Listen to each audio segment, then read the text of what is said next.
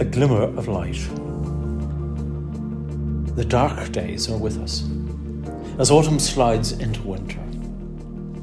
Gloom is deepened because of the shadow of the corona pandemic. It's going to be a very hard winter. Is there any light ahead? The prospect of workable vaccines gives us a glimmer of hope, but it's still dark.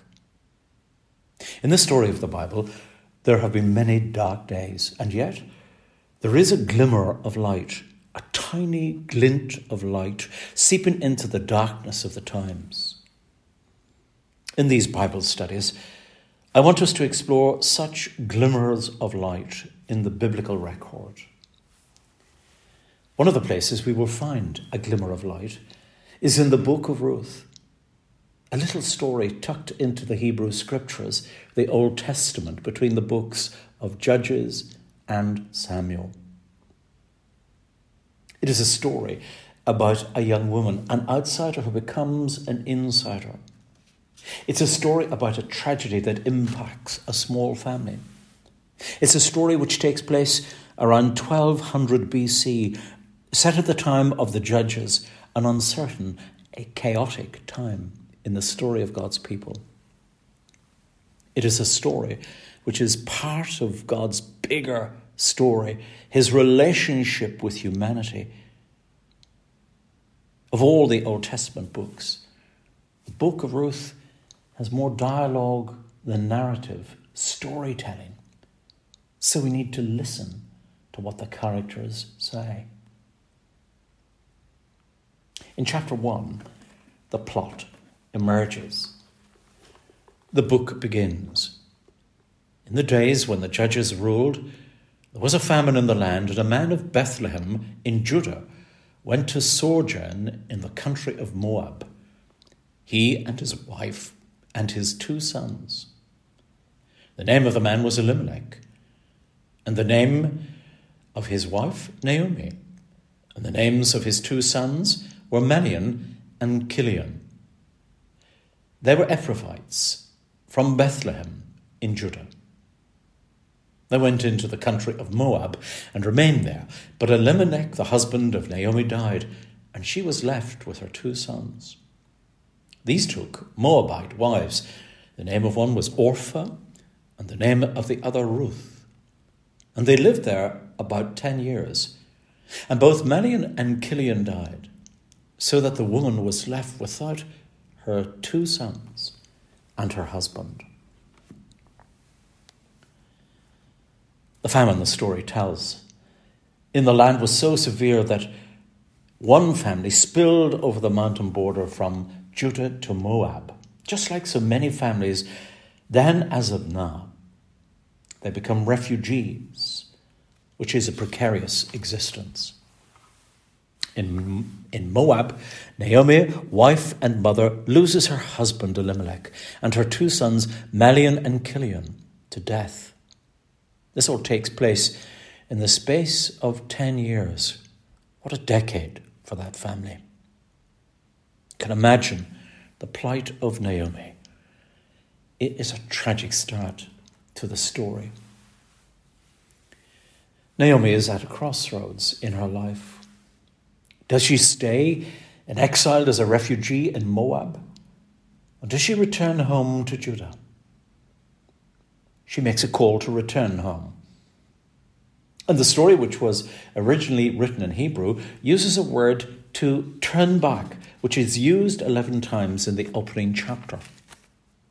To turn back is not simply a U-turn, but a figure of speech, which signifies a mental, emotional, or spiritual reversal.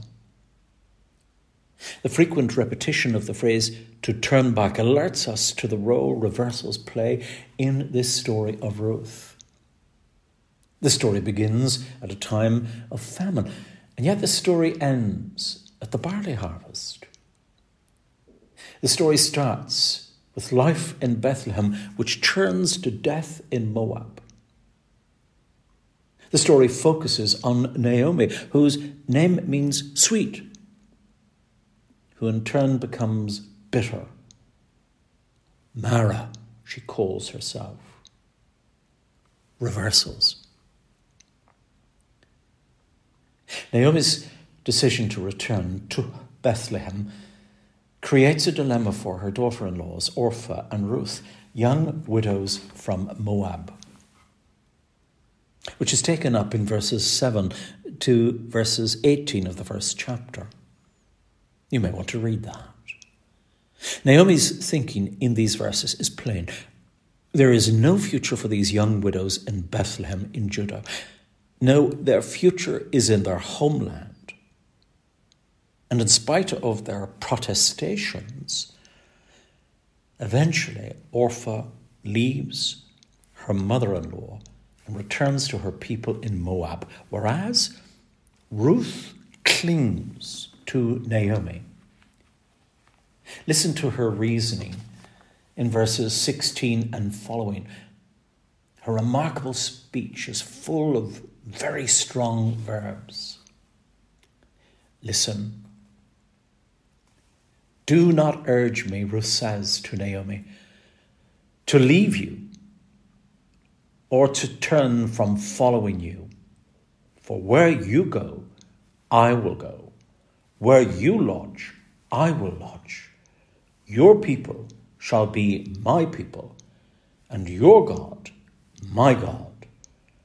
Where you die, I will die, and there I will be buried. Naomi and Ruth slip over the border from Moab to Judah.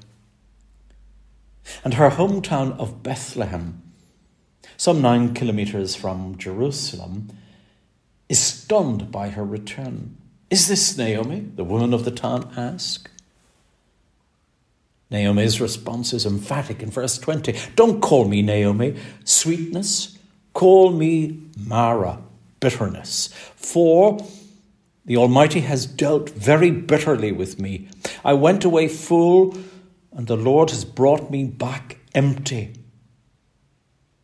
Why call me Naomi, when the Lord has spoken against me, and he has brought his calamity against me? We can well understand this outburst. Life has not been easy, been sweet for Naomi.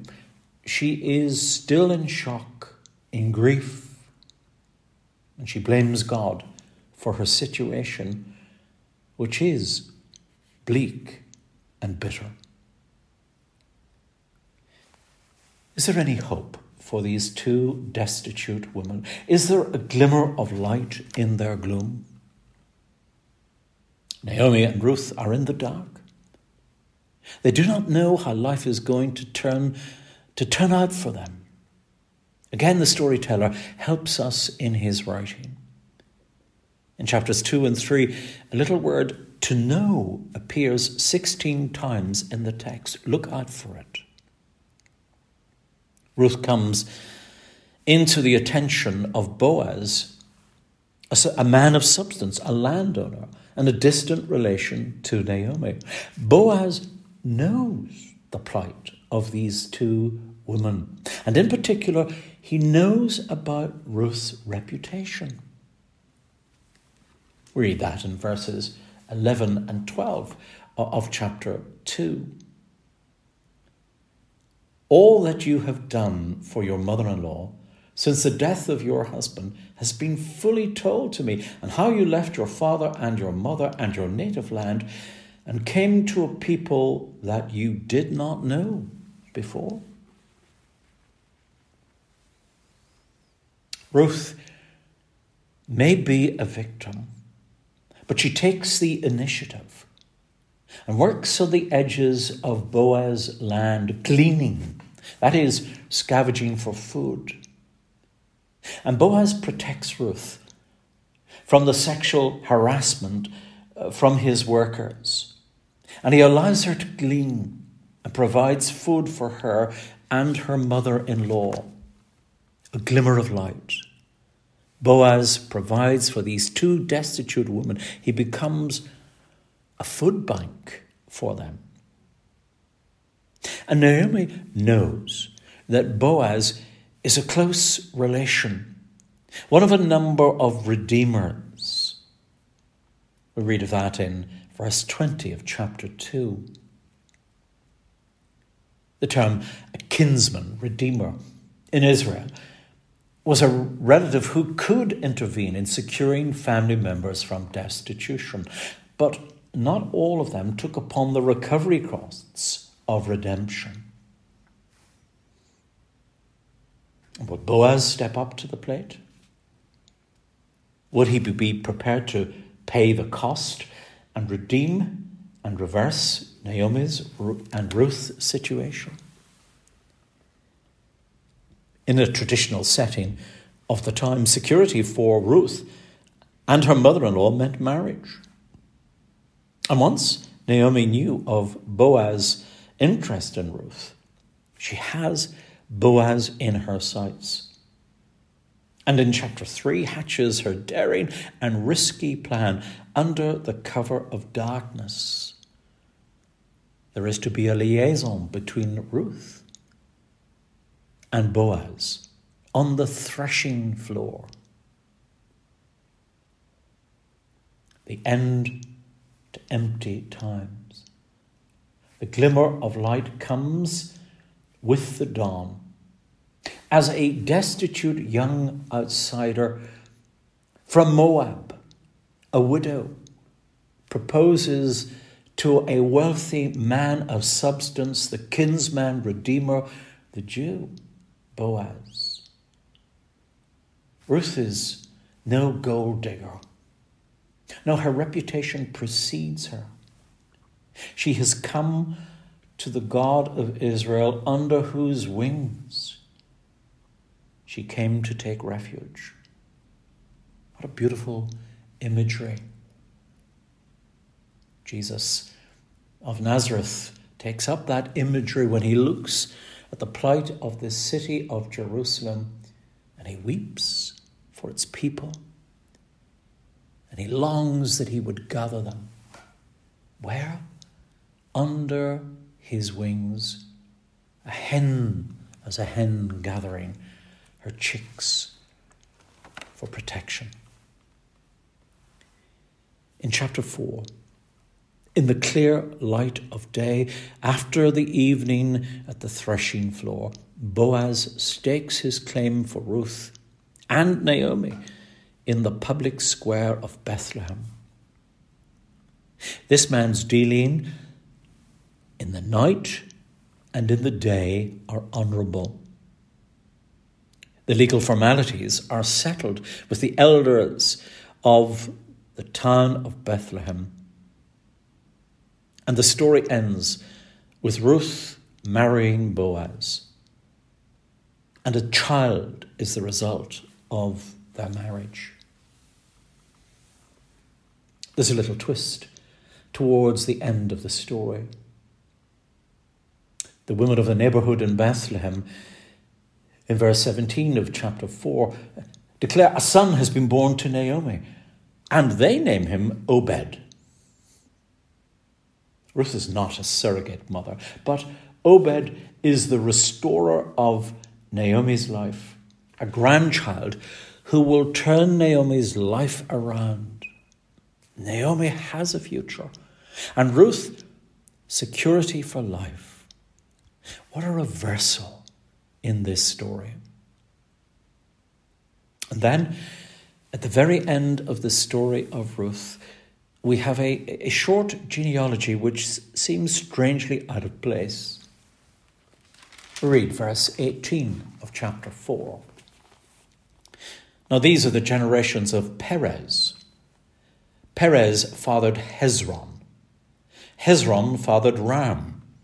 Ram fathered Amminadab. Amminadab fathered Nahshon. Nahshon fathered Salmon. Salmon fathered Boaz. Boaz fathered Obed. Obed fathered Jesse. And Jesse fathered David. What is this? Matthew, one of the gospel writers in the New Testament, begins his gospel, his story of Jesus Christ, with a very lengthy genealogy in which we read, and Boaz, the father of Obed, by Ruth, and Obed, the father of Jesse, and Jesse, the father of David, the king. Do you see it? Naomi, Ruth, and Boaz have a part to play in the great narrative, the coming of God to the world in Jesus Christ. Born where? In Bethlehem.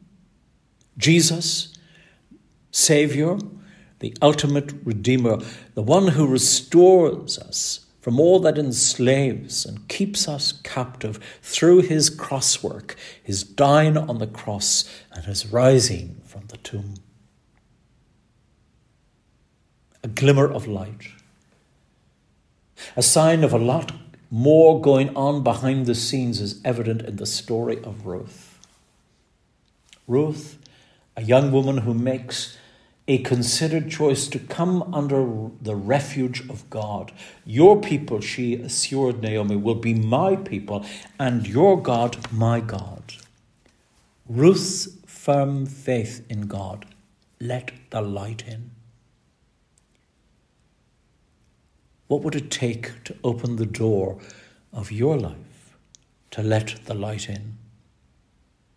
Naomi too made a choice to return home from Moab. Her homecoming was a bitter experience, and yet in Bethlehem, the light of life began to seep into her closed and dark world.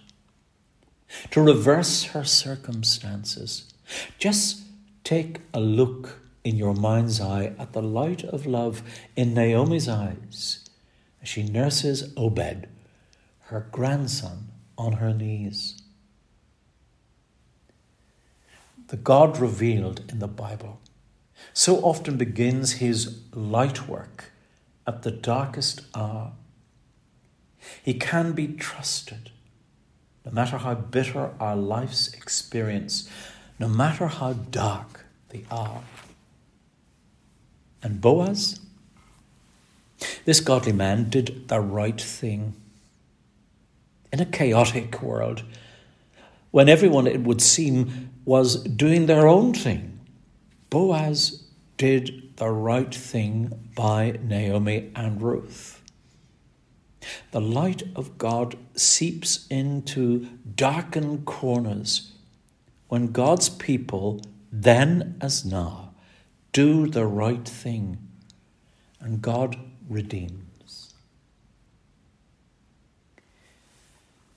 The story of Ruth is set in Bethlehem, a small town on God's map. The significance of Bethlehem is in its very insignificance. In Bethlehem, we see a frequent tendency in God's ways. For God is prone to choose the insignificant, the obscure, the unnoticed, as the means through which he displays the brightest flashes of his light, of his glory. Bethlehem, Ruth's adopted home. Bethlehem, King David's hometown. Bethlehem, Christ the Messiah's birthplace. Philip Brooks' lovely Christmas carol captures the sense and the significance of this small town in God's purpose and plan for the world. O little town of Bethlehem, how still we see thee lie. Above thy deep and dreamless sleep, the silent stars go by. Yet in thy dark streets shineth the everlasting light. The hopes and fears of all the years are met in thee tonight.